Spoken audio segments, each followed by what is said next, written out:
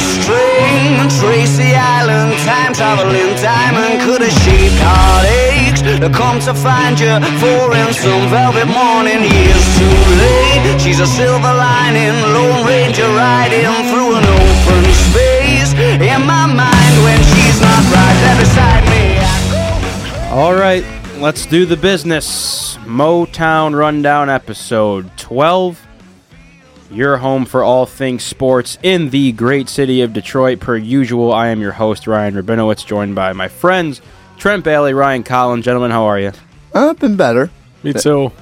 That's all right. It's all right, though. We're here. That's why we're here. Every day above ground is a me blessing. and Ryan have been talking about food the last 20 minutes here, and I'm absolutely starving. It's a joke. Well, because Collins is a Little Caesars employee. Little Caesars made right here. So that's why we got on the topic. But I'm starving. But I wish I could tell you that I'll be quick, but man, there's nothing quick about going today. I will say though, because we are approaching Halloween, I wanted to just pose this question: Do you guys have your costumes picked out for Wednesday or what? No. Are you participating? I had a party with my family and it was Disney themed, so I was Aladdin. Okay. Don't think I'll be doing that on Wednesday, but you never know. We'll see. Dude, you look like would be a good Aladdin. Well, You've got the face Ryan. for it. Thank you very much. Did you go vest, no shirt, or vest, shirt? I did tank top. I didn't want to do vest. I thought That's it was. fair. I thought vest was a little promiscuous. It's a tough look. I'll allow it. Yeah, I'll probably be Pauly D. Pauly D? Yeah. Are you going to get the blowout hair going? Yeah, I mean, I'm a big Jersey Shore guy, so I'm more of a Ronnie guy, but Pauly D, people can actually tell you it's fantastic. I see it. It's a fantastic show. I had to, so I coach youth hockey at one of the rinks up here in East Lansing, and we had to dress up for like the skate the other day, so I borrowed a Buddy the Elf costume. I don't know if you guys saw it on the Instagram. Yeah, I saw that. It went over well with the families. The youngins loved it. They loved it. Yeah, kids were asking me like, "Oh, can you tell Santa I want this for Christmas?" I'm like, "Look, that's not really how it works." But you looked great. You looked great. I appreciate it. Anyway, before we kick off the show here, it's not really a topic I wanted to cover, but Boston Red Sox just won the World Series. Yep. A roster including former Tigers Ian Kinsler, J.D. Martinez, Rick Porcello, not done yet, David Price, and might I add, it was constructed by former Tigers GM Dave Dombrowski. So, I don't know. How are you guys feeling about that? I mean, Dombrowski finally figured out to put together a bullpen, I guess. So that's fair. I'm salty. I'm not happy for any of them. Really? I'm happy. I was happy for JV last year. I think a lot of the guys on Boston and on LA or the teams that were in it this year are not really guys that were there as long as JV was there. Yeah, like sure. He was there for 06 too, so I don't know. I don't really get as crazy about it. I mean, you feel good for JD, I guess. To put this as bluntly as possible, I can't stand the Red Sox. Yeah. I'll leave it at that. But I am happy. Kinsler, JD, those guys in particular, because they were here quite a while. David Price wasn't here very long. Yeah. So, right. But you know, yeah, it's good to see those guys because we love them still. Yeah, I mean, like, I'm happy for those guys to get rings for sure. I mean, especially David Price. Like, granted, he wasn't in Detroit for very long, but he's an all-time great. Oh yeah, and he had the narrative of probably one of the worst postseason pitchers ever on his back, and finally he got. But I truly though, like watching the game last night, like I feel like I deserve a ring. Like this is my team. Like it's literally the Tigers. Yeah. Like you know what I mean. I don't want to go that far, but it's frustrating, and I don't. Again, it's like key pieces. Yeah, key pieces were all on the Tigers at the same time, and they somehow couldn't get We'll debate till the end of time of how they didn't get it done ever. But bullpen. That's fair. Well, I guess the debate ends tonight with Ryan. One Collins. word. Bullpen. Oh. Anyway, as far as the show goes today, we're talking Pistons, we're talking Lions. I do want to mention the Red Wings because, again, we still do have a hockey team here in Detroit.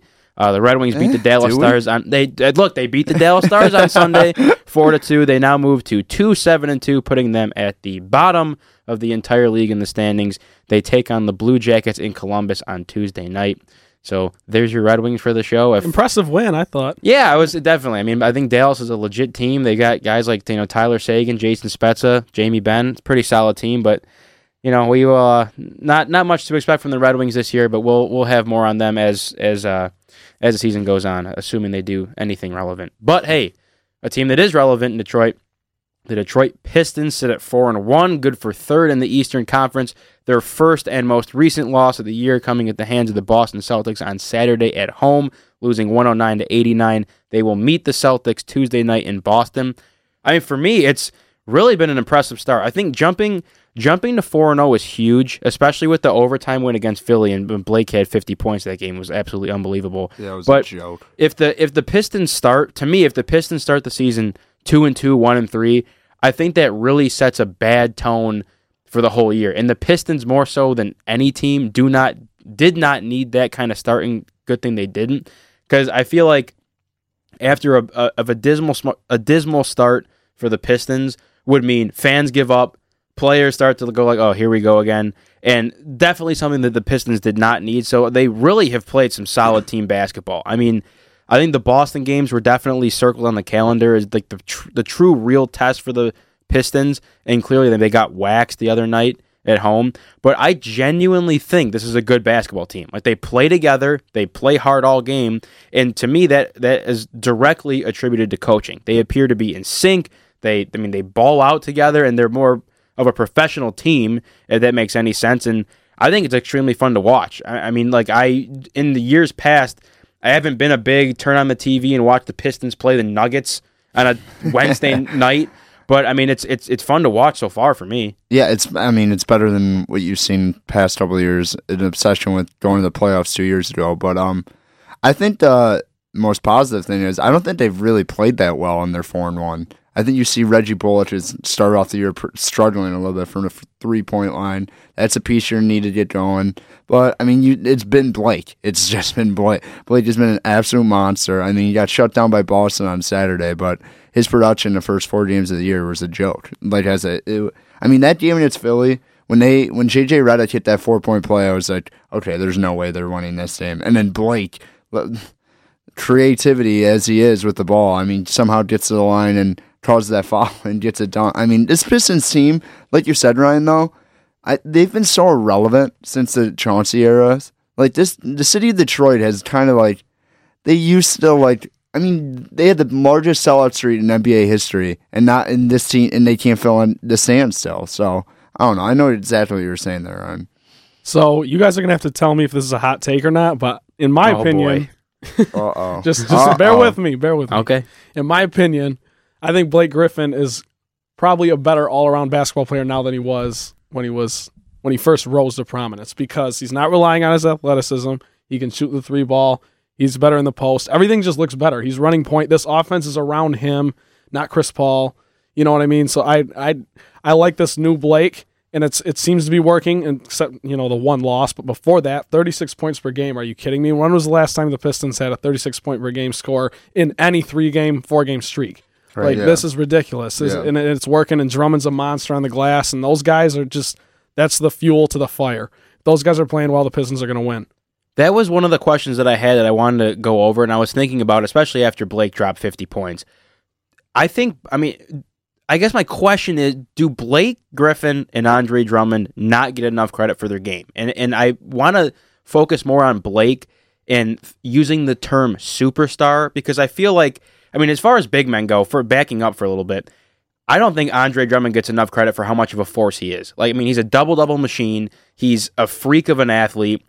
And granted, I'm not going to sit here and call Andre an NBA superstar, but I don't hear his name is nearly much league-wide as I think I should. And as far as Blake Griffin goes, if he keeps playing the way he is, I think he could and should be right in the mix of being considered a superstar. For both of these guys, I think being in Detroit hurts them, because Detroit's not a flashy team, it's not a flashy city. And granted, Blake's had his injury troubles in the past, but look, both of these guys simply do not get enough credit. And to your point, Trent, I think, and I'm curious to what your guys' opinion is, because I think Blake Griffin legitimately, especially so far through these first 4 or 5 games, I would consider him a top NBA superstar the way he's playing. And I think that at the end of the season, as long as he doesn't fall off or get injured, God forbid, he should be in that conversation. Like Trent said, it's, he's not playing with Chris Paul and having to kind of split the spotlight there. It's, this team is centered around Blake Griffin.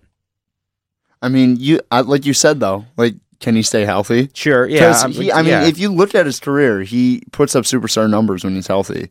And when you saw it in LA last year when Chris Paul went down, not last year, 2 years ago, they didn't have Chris Paul, and they were a top 4 team in the West because they ran it around Blake Griffin. Mm-hmm. He's a special passer. He's got great handle for a big his size. It's unbelievable to watch him dribble the ball. But I think the problem with Blake and Andre, first of all, I will say this about Andre, great rebounder, great hustle guy, maybe the worst defender against quality talent. He's terrible defending. Like Joel Embiid, he said I own headspace in Drummond. He does. He clearly does. But that's a different topic for a different day. But, I mean, I wouldn't say he's a superstar, but if he can stay healthy, he's going to be an all-star, I think, with the numbers he's putting up. Yeah, I think they'll both be all-stars. It's just it's ridiculous. Last year, Drummond definitely should have been the all-star in the East. Oh, I agree. Al Horford got the votes, and he ended up getting in because, was it Porzingis got hurt? Yep. Yeah. And ACL.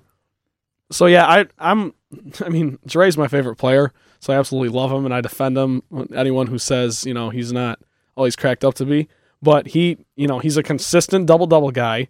He's going to crash the board. He's probably the most dominant rebounder that we've seen since Dennis Rodman. Yeah. Seriously, that's not even hyperbole. That's a fact because he's about to win his third rebounding title, and who's done that? In the last couple decades.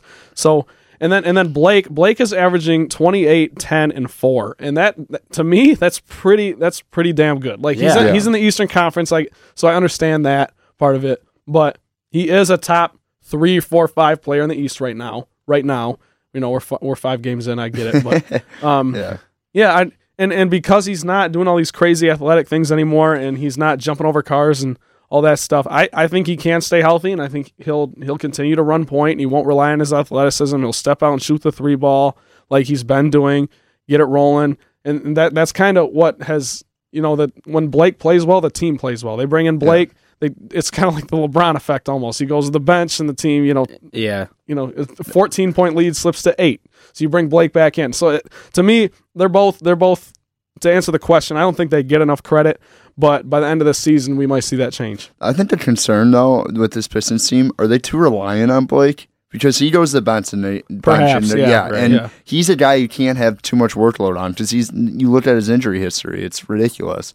So I would like to see the Pistons maybe work in guys like Ellenson, even though, I mean, it seems like he's a bust and whatever, but find someone who can eat up minutes and be productive, like Anthony Tolliver would do for this Pistons team last year. He was great in that role, for sure. I will say this, though, if I have to say one negative thing about the team that I've seen, and I texted Trent about this the other day. First of all, I get it's a shooting league, but I really don't need to see Andre shooting threes. That whole thing before the season. Don't get me started. I hate it. I have no clue why Andre Drummond is allowed to touch the ball beyond the arc.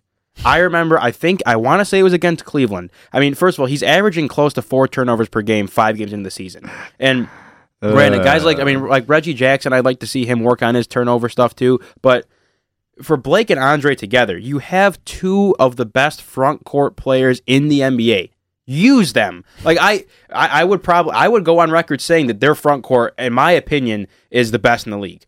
You look at a 1-2 punch. Since the Cousins-Davis duo broke up, I would definitely say that. And to that, and my point with that being that I don't need to see Andre Drummond beyond the 3-point line dribbling the ball because he can't dribble. Put him on the block, feed him the ball, and let him work.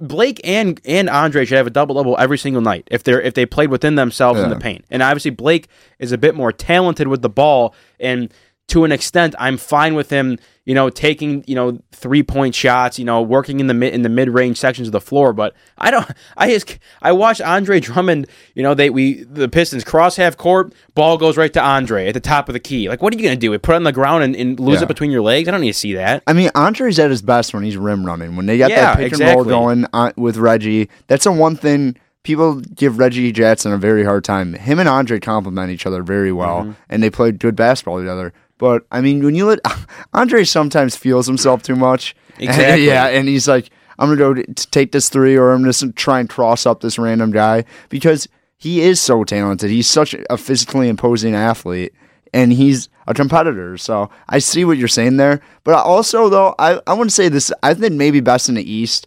I think whoever Golden State puts on their front court is probably better than everyone in the league. But I mean, that's not the argument, and that's something for a different day, I guess. Well, the whole front court thing with Golden State is like they don't play like big men, so Right. I mean, it's kind of a different question a little Durant's bit. like 7 foot. in but terms he's, of plays like a 2. old It's school, a joke. protecting the paint, cleaning the glass. Drummond and Griffin are top notch. But I agree with both of you guys. Couldn't agree more. Like Drummond, I love him to death, and I watch him, and it just like he sometimes thinks he's 6'3", and he starts dribbling the ball. He tries to finger roll over Joel Embiid. I'm like, what are you doing? But there were too many times in that Philly game where I wanted to scream at it because we just could not get the lead, and here goes Drummond coming through. But Ryan, I got your exact text right here. Quote, I don't get why Andre is allowed to dribble the ball ever, end quote. It was hilarious. No, seriously. And that was right after, it was in the Cavs game. Yeah. And he tried this pass through someone's legs or something. I don't know. Exactly. And He's a pretty good passer, though. Yeah, I'll no, give him that. he's a side, good yeah. passer. I just think when you look at you call me old school. I really can't stand the way the NBA is transitioning into this hero ball. Everyone's going to rain. It's going to rain threes. It's just like, to me, you have Blake and you have Andre. And I remember when the Cavs, brought in Andrew Bogut, right, against the Warriors, Yeah. and then he got hurt immediately. To beat a team like the Warriors, in my eyes, you're not going to outshoot them. They've got Steph, they've got No way. Clay, they got Kevin Durant. You're not outshooting the Warriors. But if the Pistons are playing the Warriors, you have Blake, you have Andre. Throw the ball inside. Granted, if Boogie Cousins comes back, that's huge. Yeah. But if you throw the ball inside and let them work against whichever league salary minimum players they throw Yeah. out there, you could kill them. You could. Yeah, You zid seriously. when they zed. Yeah. So, I like that. Yeah, Get yeah. a T-shirt. Yeah. So I don't know. I mean, the Pistons. I'm really proud of the start they're off of. One for more sure. point though. With Andre, I love when they do that pick and roll with Blake and Andre Oh, yes. because Blake is such a good passer, and I think that fits Andre's game way better. I really don't like. I wish Andre would just develop some low post game where he has one little move that he can go to on and off. He tries that little fadeaway like floater, and I think he misses it like 80% of the time. If he had a little 10-footer, I mean, it completely changes his game. I wish he wouldn't.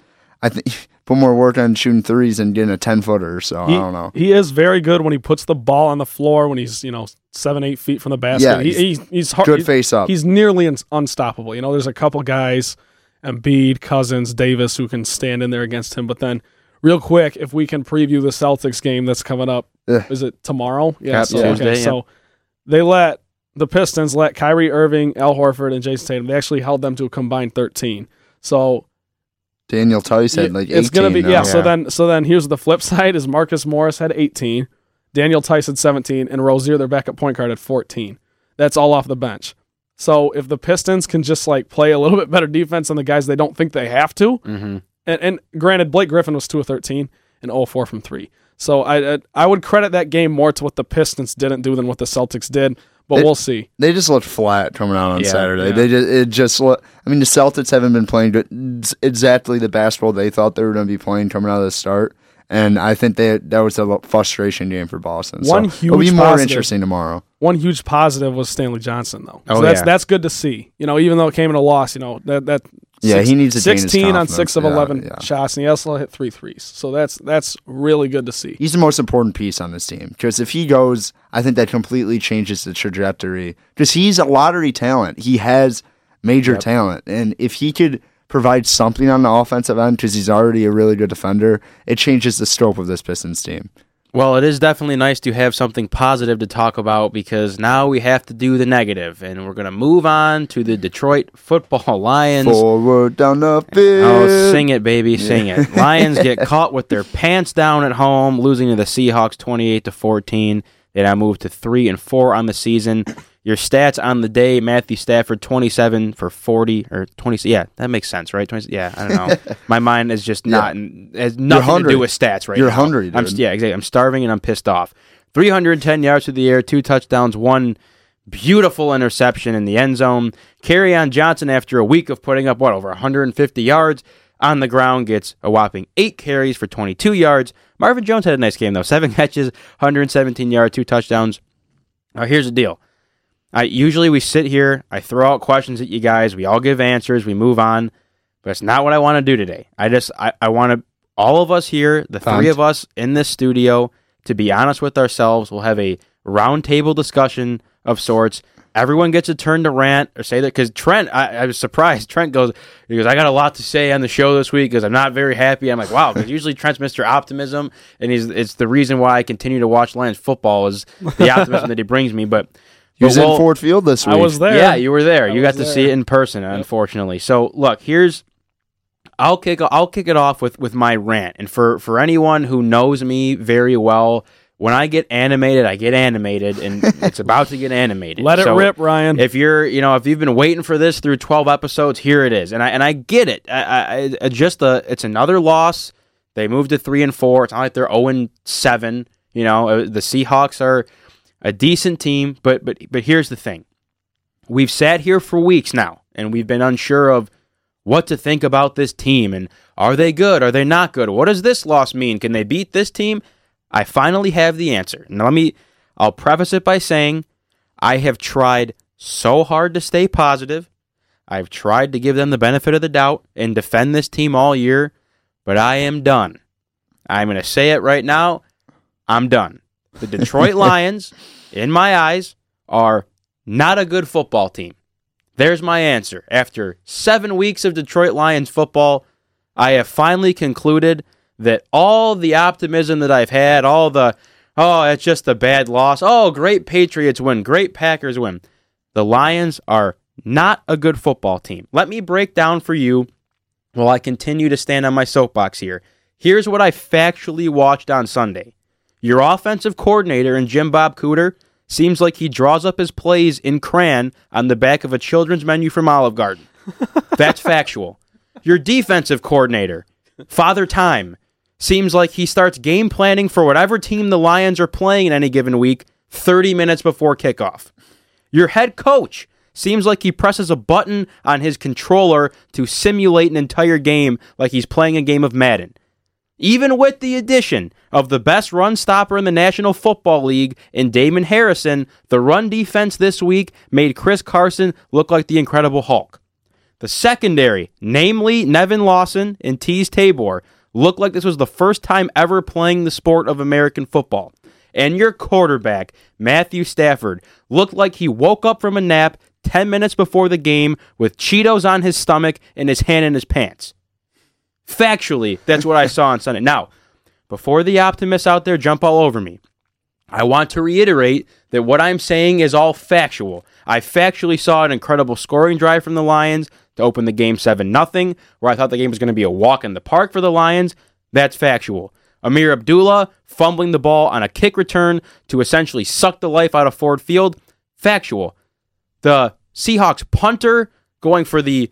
I think he ran the ball longer than Kerryon Johnson had all game long. I mean, that was maybe the most absurd thing that ever happened in Ford Field. A punter on a 4th and 10 from their own 1 just picks it up. Who was trying to literally just run clock and take a safety. It was now getting unbelievable. A first down. That's a factual thing that happened. Russell Wilson only throwing the ball 17 mother-loving times in an NFL football game, completing 83% of the passes for 250 yards and 3 touchdowns. That is factual. Now, you'll never hear me sit here and say that I give up on a team or on a season. I've said that before. Until this team hits the number of losses, 7, 8, 9, where the playoffs start to become factually unachievable, I get the Lions. There's still a chance to make the playoffs, albeit I don't think it's very likely. I will still watch. I will still cheer. I will still support.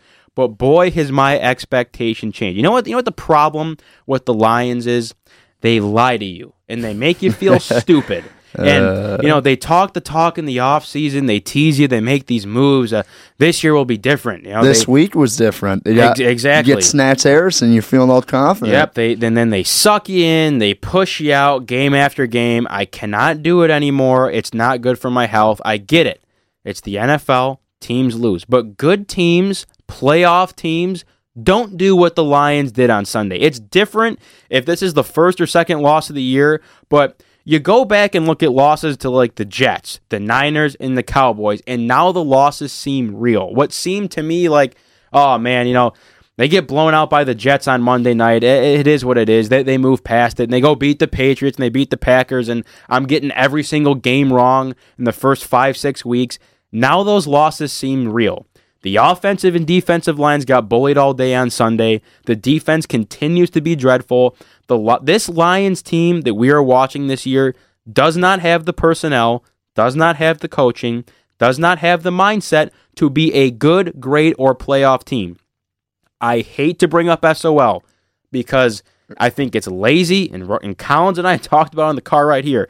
This was a typical Lions loss. I don't know if we said it on air or if we said it after we closed the show last Monday, but we were like, how typical would it be for the Lions to go out and lose and just and not lay an compete? ad. Exactly. How typical. And we were like, oh, no, they won't do it different. It's not different. It's the same stuff. And Matthew Stafford, I really, really hate to point fingers, but my Lord, you wanna bring up Matthew Stafford being elite. He answered your questions on Sunday. He's not. And he's being overpaid compared to how he plays. I could name you 10 quarterbacks in the league that if you dress them up in the Honolulu Blue number 9 jersey, the same outcome happens, the same 28-14 game happens as it did on Sunday. Now, granted, I could name you 10 quarterbacks in the league that would go out there and the Lions might not score a single point against the Seahawks, but I could also give you a lot of quarterbacks that could do a lot better than Matthew Stafford did. And that, to me, is why he is not elite. I am sick and tired of getting my hopes up. I'm sick and tired of playing the game of, they win this week and they lose the next week, and I can't do it. I have just come to and like I said, I'm not going to be, negative for the rest of the season. I'm not going to give up. I'm not going to not go to a Lions game if I get the chance to. I'm not going to stop watching. I'm going to support the team, but I am saying now that I have finally come to terms with it, this is not a good football team. It's just not. And there's so many question marks still and so many problems still. And again, to beat a dead horse, I very early on in my career watching Matthew Stafford, I was never a big fan because he didn't win the big games, and I grew up a little bit. I matured. I took a step back. I realized he does not have a good football team around him, and I still don't think he does. But, dude, you're getting paid like, what, $28 million? And I get it. Your stats don't look horrible, but the interception in the end zone and, the short, cute passes at the end of the game that make your completion percentage go up and your yardage look sweet, I'm just done. I don't buy it anymore. He's just not playing good football. He really hasn't all year, to be honest. So I'm stepping off my soapbox. I'm curious as to what you guys have to say because I can't do it anymore. It was the most Lions thing of all time on Sunday. You have all week you hear, oh, wow, the Lions made a really good trade. They robbed the Giants, get Harrison. I mean, where's the holes on this team? They filled their biggest hole. I mean, he helped. He did help. Yeah, no, he was good. He was good, and it was a good trade. Yes. And it was a good trade. It's just when it looks like the Lions are finally going to get over that hump ever, they just become the Lions again and show how inept the organization is. But I would like to beat a dead horse that you said about Stafford. That interception, he drops the football there. You're on that fumble. You're down 14 points. But you can point fingers on the defense. They were terrible. I mean, I don't even know who that running back is, and he looked like Marshawn in his prime. It was a joke. I mean, it was Jared Davis, by the way, is a bust. I'm off Jared Davis. I mean, it's unbelievable. Trent's not going to like that. That's a hot take right there. I'll let you go. I'll let you finish. I totally disagree. Go ahead. I've never seen anyone where the defensive line is not good. I would agree with that. But they stack him up, and he does not pursue the ball. He's hesitant. And he does not look confident in his defense. Maybe it's the coordinator. I don't know. But, the secondary is terrible. You hear people, the Lions might go get Patrick Peterson. They might have to if they want to win 5 games. Because Tease Taborn is the slowest cornerback in the National Football League. And they knew it. It was an immediate bust. Immediate bust. You have people at training camp who are like, this guy runs like a 5.5. This guy's a joke. What were they thinking? But I don't. But I think the main point is Stafford. You cannot throw that interception in the red zone. You cannot drop a football when your team is driving. He's led this team many times back, but he just doesn't win games you have to win. This Lions franchise will never do that. You don't win a game on Sunday night at home against the Packers. You don't win a game on Thanksgiving against the Vikings. Those are games you have to win this division. And this division is up for grabs again. And guess what? The Lions aren't going to win it because that's what? The quarterback plays mediocrity and the defense is mediocre. So I'm not going to I wasn't mad. It was almost laughable how Lions it was. When that punter ran out of the back of the end zone for 20 yards, wherever it was, that was I was laughing. That was no one in the NFL has ever done that. Ever. Yep. Ever. That was insane. But you gotta look at Patricia. They weren't up for this game. I think the moment the Seahawks out on the field, they go right down the field and they laid an egg. But the funny thing is, not to be all gloom and doom, is they still have a chance in this division, but they're not going to win. That's what pains Lions fans so much. They're going to go to Minnesota, maybe win, maybe not win, but hey, still got a share in this division. And you got the weird, like, super fan Lions guys. They're like, oh, this team, hey, we could go to the Super Bowl this year. And now, this team is trash. They're going 7-9, and they're getting a 13th pick in the draft, and another year of doom in Detroit. Whew. All right, Trent. I know you probably have a little bit more positive things to say about this team than we both did. So here's your soapbox. Go ahead, get up on it. Let's hear it. I am turning on my open sign, and I'm letting the door open, and I'm selling hope in my store. All right, it's time. It's time to roll. I'll start by this. It was an awful game. And I was there to see it firsthand. And I have been to more Lions games than I can count, in all honesty. Some years I go to 2. My family traveled to Heinz Field. Some play the Steelers one year. Jim Schwartz faked the field goal. You guys remember this? Schwartzy? Yeah. Are you kidding me? His nips were probably popping. So I've been to a lot of Lions games, and that was the quietest and the most just, fans like they just gave up after halftime. And it was frustrating because I'm optimistic, right? So I'm sitting up there in the third deck, and I'm like trying to get people to like, and I got this old guy in front of me who's like, we have no talent. I'm like, are you kidding me? We have talent. We got Trent's yelling, defend the den. Yeah. This old guy's giving him the business. Are you kidding? I'm sitting. We need Barry. But so then funny story. He was actually wearing the 2012 roster on his back. Like he had a shirt that had the 2012 roster listed on his back. What a legend. I was reminiscing all these, Jeff Backuses and Eric.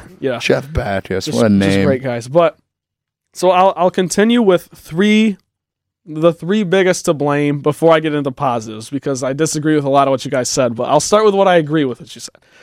And neither one of you mentioned this. Amir Abdullah, after that fumble, nothing good happened. This guy's terrible. He needs to. He does not deserve a job in Detroit. Never has done anything to like redeem himself. He's just not good, and it's okay. You drafted him like 4 years ago. Just get rid. Like he's done. Okay, He's done. I understand that Riddick wasn't dressed, so they had to bring in a. He's terrible. Momentum shifted after that fumble. You hand it to the Seahawks on the 30-yard line, and they go up 14-7 just like that. And nothing good happened after that. That was the biggest momentum shift that I've seen all season long. And that offensive line, and I'll get into this later, I don't think Stafford is as much to blame as the offensive line, because the offensive line, literally, Stafford was running for his life after 2 seconds of every snap. I know you guys, yeah. I'll address the bad things about Stafford in a second, but like, that strip fumble wasn't his fault. He's running for his life. He dropped it, Trent. How much? Watch that play. You know how many seconds it took for the pocket to collapse? Are you kidding? I hear your point, but Are you joking? He dropped the Okay, ball. but after a game like that last week against the Dolphins, when the offensive line was great, and then they come out here and just absolutely crap the bed, like, get more consistent. TJ Lang, get in the face of those young guys, show some leadership. Okay, I put it more on them. Protect your quarterback. He's trying to make a football play, and I understand that interception was bad. But like, we're Lions fans, so we've seen these comebacks before, and you're trying to believe and stuff like that. We're still down 14. It's not like you know what I mean. That sealed the deal. I get it, but he's just trying to make a play because no one is doing anything except for Marvin Jones. I'll give him credit in a second. And the third biggest to blame. The secondary is absolutely terrible. Like, and it's not everyone. I'm not going to point fingers at everyone. Like, Quandre Diggs, Quandre Diggs plays. He's a baller, okay. But on that Ed Dixon touchdown, it looks like he was trying to pick it off, and you have a broken hand. Like, just swat it down. It's 4th and 4. Seahawks kick a field goal, and it's 17-7 instead of 21-7 going into the half. Ed Dixon is at least 50. He was playing on Oregon when Dennis Dixon was playing quarterback. That guy is old as dust. I was in shock that he's still in the league. Who is Ed Dixon. Oh yeah. Yeah, sorry. Tangent. No, you're right. And then Tease Tabor, he's just not good. He's just not good. And that's why I would love to see the Lions go out and get Patrick Peterson ahead of tomorrow's deadline, because him opposite Slate, that would, whether we want to admit it or not, like, that would solve a lot of problems. Yes, just I think agree. about it. I agree. That would solve a lot of problems. I'd love to see the Lions go get Patrick Peterson, because quite frankly, Tease Tabor hasn't made one good defensive play all year. And I say that in all seriousness. So now who's not to blame? And you guys are going to absolutely kill me for this. Matt Stafford had no protection all day. That fumble wasn't his fault, and he had a great deep ball to Marvin, and another one that led to an interference spot foul on the 16-yard line. He went 27 for 40 with 2 touchdowns, 310 yards, hasn't thrown a pick. That was his first pick since week 3 against New England. Like, he's playing fine. You got to protect him. I want to ask you guys this. You guys can answer. When we signed him to the big 5-year extension, who did you realistically? Well, first of all, were you on board with it? And second, who did you realistically want who was better? Who you think would actually have us in a better situation right now than Matt Stafford? I'm not off Matt Stafford, but he's closer to Andy Dalton than he is to Aaron Rodgers. That is my take. He's a good quarterback. Well, okay, but to be fair, you just compared him to maybe the most talented quarterback we've ever seen. No, I understand that, but I think Russell Wilson's in a different class than Matthew Stafford. I just think he is not in that upper tier, and he's not media. He'll make you great plays. He's got a great arm. He's a great talent, and I am on board. And I think he is the guy in Detroit who could lead them to something big. But right now he's improved anything. He's closer to Andy Dalton than that top 5 class. I think when they signed him to that extension, I was on board, and the reason being because the Lions have been so damn close for so long. It feels like that if you're gonna let Stafford go and draft the next big thing, it's gonna take too long. It might not pan out. You have Stafford's the guy. I agree that Stafford's the guy because, Trent, to answer your question, you're not gonna find anyone else. You're not gonna be able to, trade Stafford and bring back a Russell Wilson or bring back a quarterback. Stafford is the guy. I hear you, but I think Collins made a great point. And I hear you 100% because the offensive line has sucked. He doesn't have receivers aren't getting open. I understand 100% that it's not all on Stafford. But to Collins' point, which was brilliant, and I heard it today on the radio. I think they were comparing him being closer to Kirk Cousins than someone else, but I look at a guy like Russell Wilson. Russell Wilson, to me, is a great measuring stick because he's like smack dab in the middle of, here's your elite court, here's your Drew Brees, Aaron Rodgers, Tom Brady, whatever. And then on the other side of that's your Kirk Cousins, Matthew Stafford. I think Russell Wilson is right there. But it comes down to me of, decision making and in what you do with the ball and in your pocket awareness. And like you said, dude, the offensive line blows. He shouldn't have to run for his life. He should have guys making plays for him. He should have an offensive coordinator that understands the concept of football. It is just so asinine to see some of the decisions Stafford makes in year whatever. He just, to me, has to be better. No, I would completely agree with that. And the offensive line, I would agree. When they are in a run scheme, this offensive line thrives. I think they're a bunch of maulers. They're not a good pass pro team. But, you see on some of those plays, I think it's either the receivers or Stafford holding on to the ball too long. There's a 3rd and 4. That's a quick route. You got to get that ball out of your hands quickly. And you see guys, like you said, Trent, it's not a fair comparison to compare him to Rodgers because Rodgers is arguably the most talented quarterback ever to play. And I completely agree with that. But you like Russell Wilson, his timing is so impeccable. Everything is on time. He goes through his progression so fast. And it's not that Stafford is so talented and he's smart and I wouldn't say he's unclutch. And there's been a lot of factors in his career, but at some point you just got to take over and say, guys, I'm going to put the team on our shoulders and we're going to win a big game. A big game. He's done it against lesser opponents. He's never really done that. Like against the Packers on Sunday night, he's like, guys, get out of the way. I'm going to take over. I just would like to see him do that. I still think he's a top 12 guy, but he's not a guy who's going to take you to a Super Bowl without really good pieces on the defense. Okay, I'm glad you said top 12 because I mean I think he's better than that, but like don't tell me he's average. He's so much better than average. No, I know. Neither one of you guys said that, but like continue idiots, with your to the idiots who say that he's average, go home and stop quit. Yeah. Like go be a Packers fan for all I care. Like I said, the offensive line, TJ Lang and the only reason I say that is because I don't get he's why they're had so success. Yeah.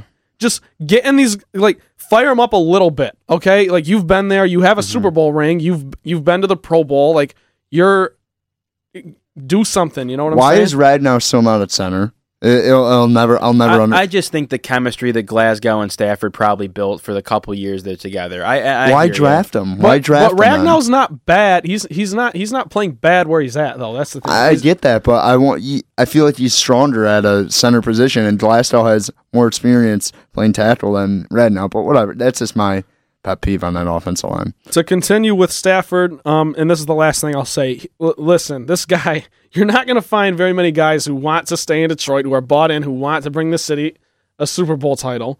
And he has won many more games than he's lost. Could you both agree on that at least? Games, look at whatever. He's won more. Completely game. And when was the last time? Did Matt Stafford lose us the game yesterday? Yes. You think so? Yes. I think it was the defense, 1,000%. I think the defense team and Amir Abdullah. The defense and Amir Abdullah lost the game yesterday. Stafford had 310 yards and 2 touchdowns. Yeah, but those not. I mean, I understand what you're saying. Yeah, I wouldn't say he lost the game, but I think he's 50-50 with that. Even though he's running for his life after 2.5 seconds every single snap. Yeah, but you get down to the red zone, you get down in plus territory, and you have 2 big turnovers there that are easily avoidable. First of all, that play, when they threw that interception, I don't know why they went hurry up or why they didn't call a timeout. They were rushed that whole time, and I actually said to my, not to Brad, humble Brad, actually, I was like, here's a pitch by Stafford right here. They're going way too, genius. Yeah. I mean, if anyone believes me, that actually happened. No, I don't, it's hard for me to put a game on one guy because I'm very well aware if this team team doesn't have Stafford, they probably don't win a game. My thing is, like I said, it's the interception in the red zone. I get the 310 yards look sexy, but you look at the end of the game, the little bubble screens and the short passes, it makes the stats bigger than they are. I just think, and I'll let you continue, Trent, because I apologize. No, you're right. I've been asking questions. Yeah. See how I do this? It's beautiful. It's to me, it's like the X factor that, dude, everyone knows when Aaron Rodgers is down in the fourth quarter. And the perfect example is against the Bears. I think it was week 1. Yeah, it was. And Sunday night. Comes on the field, and I'm sitting there. I was in Arizona because I was watching the game. Went to the Michigan State game, and I'm sitting there with my uncles, and I've got Aaron Rodgers on my fantasy team. I go, I don't care how much the Bears are up by. If Aaron Rodgers comes back in this game, it's game over. And look what happened. And granted, again, it's an unfair comparison, but there has to be a certain level. And you say it with TJ Lang, and I could not agree more. Someone in the locker room has to stand up and fire this team up. I see videos of Kirk Cousins screaming at his team before the game. You know, guys like Andy Dalton I've seen get up and be a leader, man. And like I hear Stafford in the post game, I got to be better. We got a game plan better. Then do it. Like freaking do it. I don't know what if Stafford, if you don't have. And it is just I know I'm being unfair, but if you don't have the O-line, if you don't have receivers that get open, if your offensive coordinator, just do it yourself, please. I don't know. Trent, continue. Let's let Trent finish. Yeah. God. Well, we'll move on from the Stafford thing. My opinion, I don't think he lost the game yesterday. I think he didn't play great. Okay, he was a big part in it. Besides, that's what I'm saying. Fair. Besides the Monday night game against the Jets, that might have been his worst game of the season of his career, probably. But he was awful. But he's still he still did. I don't think Stafford was the reason. I think there were three. I just gave you three bigger reasons that I think the Lions lost. Samir Abdullah, Fair. the offensive All line, and the fair. secondary. Okay, so moving on. Snacks Harrison played great. I got the advanced statistics here. The Seahawks averaged 3.1 yards per carry when he was on the turf, and when he was off it, they doubled it to 6. Yeah. Like he was is the effective. best run stopper in the league, and he led. I know it was an atrocious defense, but he led a defense yesterday with 7 tackles and a sack. He was the best player on the field on that side of the ball yesterday, and that's exactly what you brought him here to do. So I'm excited for him moving forward. I think he played pretty good, considering that he had 3 days to pick up the scheme or whatever. And then obviously Marvin Jones, 7 for 117 and 2 touchdowns. First time I didn't play him in fantasy this whole year. Really? It was this week. It was pretty cool. that You should pretty cool. sit him more often. Yeah. The biggest problems in my eyes, and I'll get less fired up. I'll try to get less fired up about this. No, continue. I love it. Jim Bob Cooter, I just don't understand. There's some things I just don't understand. Like Kenny Galladay, 1 catch. Okay, you got to use him a little bit more. He's 6'3". No one on Seattle could cover him. They don't have Richard Sherman. They don't have Cam Chancellor. They lost Earl Thomas. They don't have those guys back there. Throw the ball to Galladay. Throw the ball to just take some more shots. I guess is what I'm saying. And Galladay's the perfect guy to do that. Michael Roberts' name was not called once, and maybe I guess you guys would probably put that on Stafford, but I'd completely put it on Jim Bob Cooter. Get your boy out there. He had 2 touchdowns last week and didn't even get a target in this game. So. I mean, they use Luke Wilson and Tulululu, whatever that guy's name is. They use their tight ends. I think Wilson had 3 grabs. He did, but he also had a drop. And he drops every time. I was just going to talk. Yeah. Luke Wilson had a drop, and Golden Tate dropped 2 balls. I don't care if you think they were thrown he might behind be him. traded. Sounds like they hit him in the hands, and he dropped them. Mm-hmm. Okay, so and I'll give him a pass because he's obviously proven that he's better than that. But Luke Wilson, you can't be dropping balls. So. To wrap this up, I guess all I want to say is that. Well, actually, I'll also say this: the defense needs to force a turnover. Oh yeah, the defense has not forced a turnover since that Packers game when they had what was it, like 2 or 3? They haven't done anything since then. It didn't get anything against Miami last week, but it was fine because they were leading the whole time. Whatever. They're terrible on third down. Yesterday, terrible. It's bad. Yesterday was a perfect example of a time where you need a defense to get a turn. You need your defense to get some pressure. And I know it's Russell Wilson; he doesn't make many mistakes, but get one. Quandre Diggs could have had one. Glover Quinn almost had one. You know what I mean? Just make someone's got to make a football play. You don't see many games where a defense doesn't get a turnover, at least one. It's just part of football. But to wrap this up, to wrap up my little spiel here, the Lions aren't done. They got talent. You got a top quarterback in Stafford. Debatable where you guys want to slide him in there. I think he's a top 8 quarterback. You got a top 3 receiving core in the NFL. Debate it. That you could actually make a case for number 1. It's just the consistency. You got a young, versatile running back in Johnson who absolutely embarrassed another defender yesterday, which was the highlight of the whole game. A Pro Bowl D lineman in Ziggy, and he's coming back. He's going to come back next week, and I think it's going to be a big difference. You just got Snacks Harrison, and now you got Darius Slay. So I honestly, there's talent on this team. There's so much talent there. Use it. Start using it. Bad game for the Lions. Bad timing, obviously. A lot of season to play. A lot of games to play. I believe in this quarterback. I got faith in this team. Take it one game at a time. Schedule coming up, the season is on the line these next 2 weeks. You got to win these 2 games against the divisional opponents because the NFC North is still wide open. Only played 1 game against an opponent so far, and that was the Packers, and they won. So you got to win these divisional games. And yesterday was literally the difference between first and last place in the North. We're sitting in last place. We would have won yesterday. The Vikings lost. The Packers lost. Mm-hmm. You know what I'm saying? Yeah. So these are just things to think about. So I'm not out on the team yet.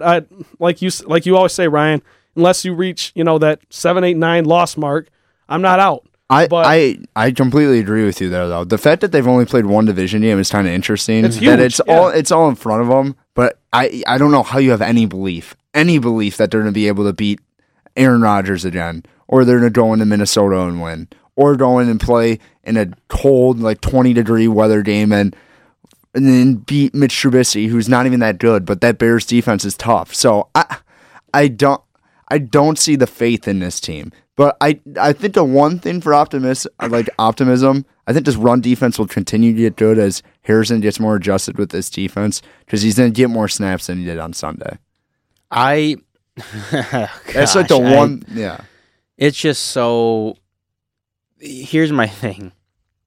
I'm on Trent's side in the sense where, like, I wanted to make it clear, and I know there's a lot of things that I said when I went on my little rant here. I'm not.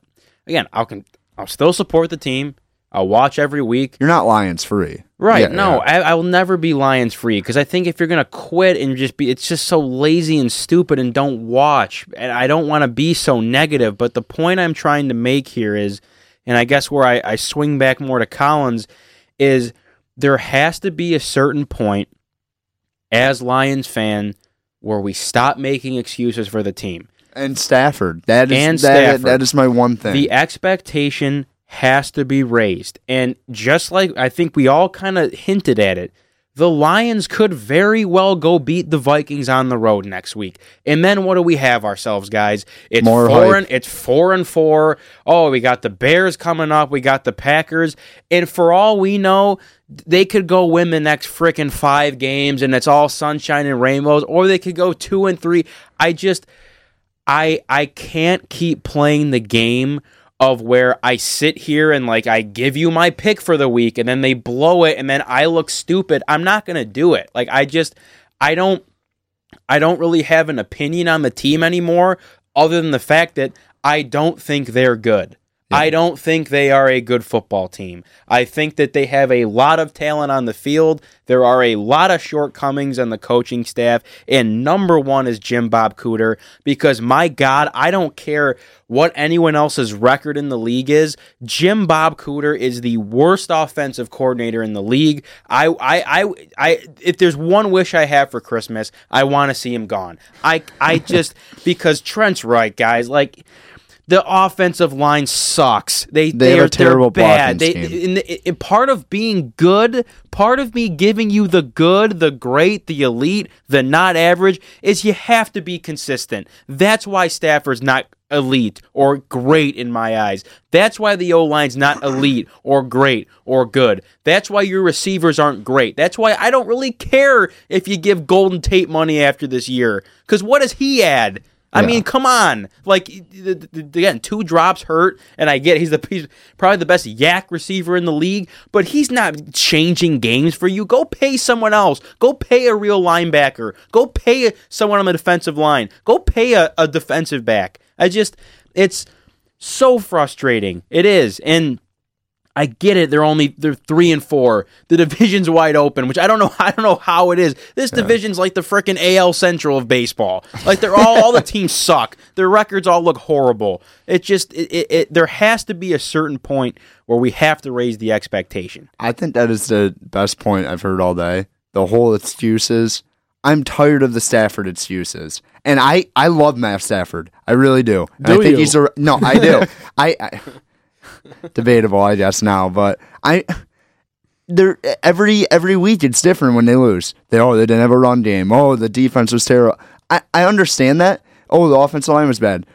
Russell Wilson is playing behind a MASH unit. I don't even know. They have defensive linemen playing O-linemen, it seems like, every year there. And the Rodgers comparison, the Brady comparison, those are the best of the best. They have terrible offensive line year in, year out. That's a fact. And they don't have a run game, neither of them. So I can't take the excuses about that, because I do think Stafford's a good quarterback and I do think he's the guy, but it can't be all roses and daisies after every loss that, he had great numbers and the defense would have been a big hole. Sometimes he's just got to be the guy and says, guys, get out the way. I'm the highest paid player on this team. I'm supposed to be the best player on this team, and I'm going to take over. I'm tired of the Stafford excuses. So here's what I want to say in response to all of that.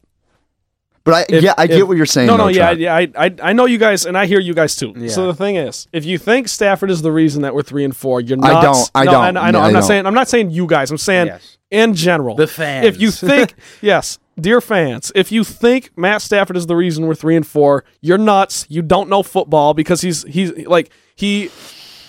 Okay, I could go for another 10 minutes. I won't do it, but the Lions have talent. They're gonna win games. Okay. The Vikings, Bears, Rams. Bring them. Okay. Bring them. This is our team. Trent should be sitting forward on the field next Sunday. I'll gladly take the microphone. I will gladly take the microphone. But I'm just trying to lay it out there. We've seen this team at the highest high. We've seen this team at the lowest low, all in the course of 7 games, right? And like you said, Ryan, might not be a great team. Collins, you're frustrated with a number of things, and I understand. I totally get it. The inconsistency is the biggest problem. But at the end of the day, figure it out, and I think they will. I believe they will. I have belief. I have faith. The Lions are, you look at the schedule, and I understand on paper it's like, you got to play Cam Newton, and Cam Newton loves to play in Detroit and all that. So whatever. But the Lions aren't done. To everyone listening, don't give up. Don't give up yet. Don't give up on this team. They're capable. They're going to we'll talk about this in a second. I think they're going to beat the Vikings next week. And I think Matt Stafford is going to answer both of you guys, and he's going to lead the team to a win. You're going to be like, okay, this is our guy. I'm not going to try and sound like Skip Bayless or a hot take guy right now, but I truly don't think Matt Stafford wins a playoff game in Detroit anymore. That belief is completely gone from me. I think it happens this January. Whoa. Whoa. See, I mean, it's not his, and I get there's a lot of factors. I mean, this is a terrible organization. You put him in a system. I mean, you put him in Seattle, he probably gets that Super Bowl done too. I'm not saying that. I don't think he is capable of getting it done here. The troubling thing for me, the number one thing, and I think a lot of Lions fans feel the same way, is the inconsistency. It's the fact that, like, guys, we sit here on Monday night against the Jets, and it's like, how do you not win that game? And then, so after game 1, you're like, wow, the team sucks. And they go out against the Niners, like, oh, they still suck. And they beat a team like the Patriots. It's like, oh, I don't know. It just, the back and forth. Great teams don't do this. I understand if the Rams were to go out and lose next week, or they probably have who knows, whoever they play. It's like, okay, it was one loss, it was a bad game, but this is the Lions. That's why people use SOL. That's the narrative. It's this back and forth. It's a perfect saying. It's perfect. And it just, there has, again, I look at the division and I get it, it's wide open, but I don't know where, who do you blame in that standpoint? Because, Stafford's been inconsistent. That falls on him. The offensive line's been inconsistent. That falls on them. But as a whole, I just think it comes back to coaching. You go play a great game in Miami off the bye. How are you not ready to play against Seattle at home? The fans are fired up. You just won a game. Now things are starting to come together. That's what's troubling. That's why I don't want to be negative, and I can only be so positive. This is, and I have I'm gonna name drop my Uncle Steven, who I know is gonna ream me out after hearing this podcast, but there has to be a point where we have to be honest with ourselves. There's only a certain point where you can be so positive and defend. It's just not clicking. They have played. How do you go play a game, a near perfect game? And I said it. I remember saying it on the show before they played the Patriots. You have to play damn near perfect, if not perfect, to beat them. And they did. They just that. Yep. And how you go out against Seattle, who the Legion of Boom is a comical saying now, is a thing of the past. This team doesn't have anyone. They don't have receivers. Russell Wilson, he's a good quarterback. But the Seattle they're not a great team anymore, guys, and that's what really bothers me.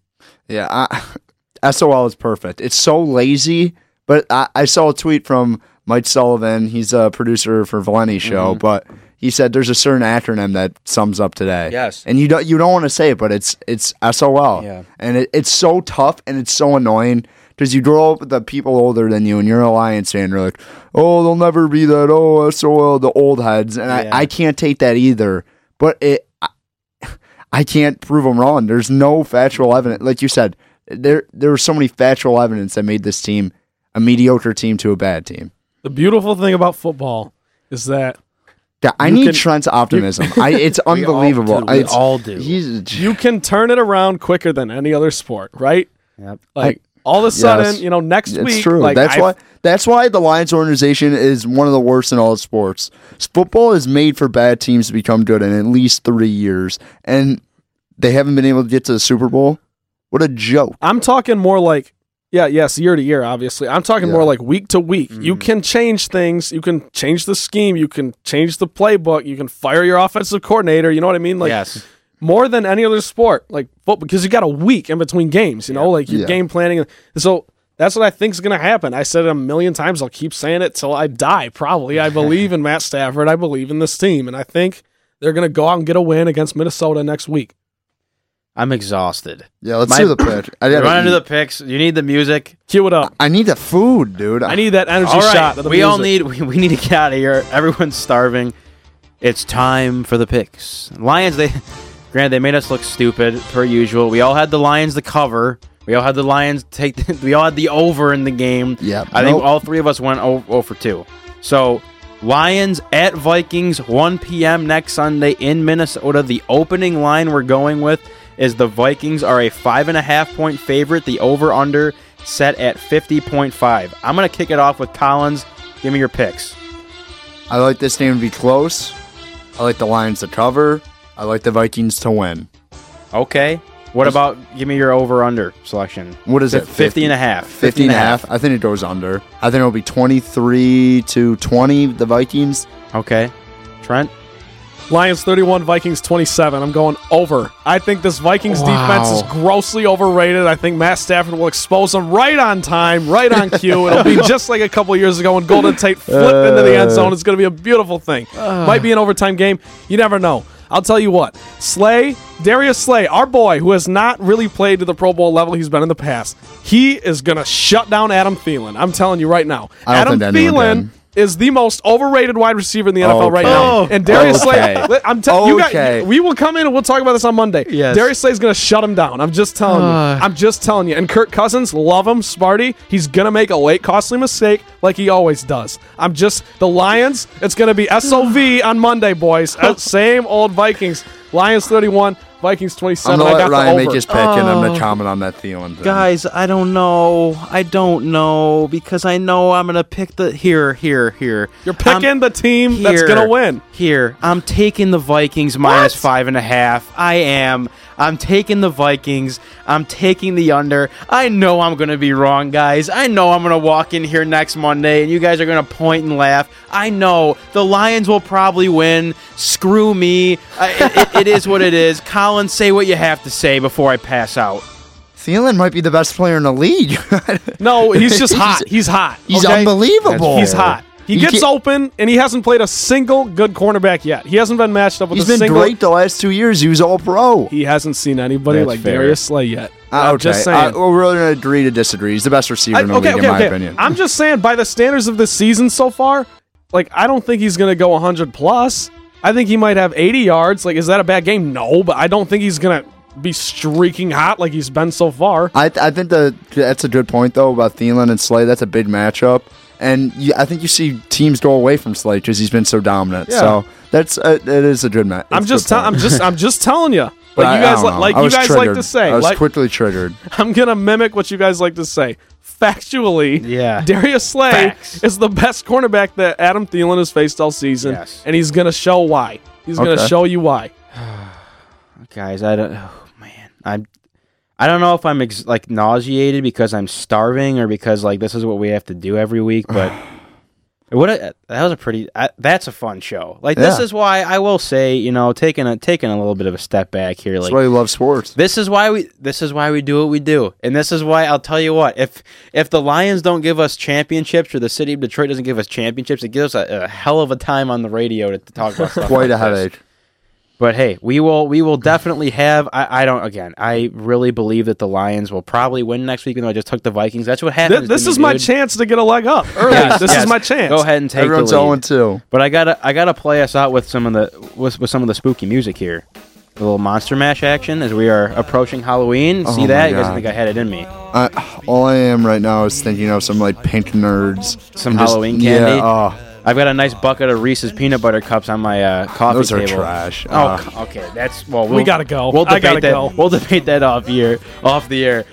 That's all for today's episode of the Motown Rundown. For Trent Bailey, Ryan Collins, I am Ryan Lions. Rabinowitz. All right, Trent, get in there. Go Lions, baby. One pride. Feel free to tweet any questions, comments, concerns, suggest some topics for the show at Ryan Rabinowitz 4 using the hashtag Motown Rundown. Have a happy, spooky, and safe Halloween. We will see you next time. They did the mash. They did the Monster Mash.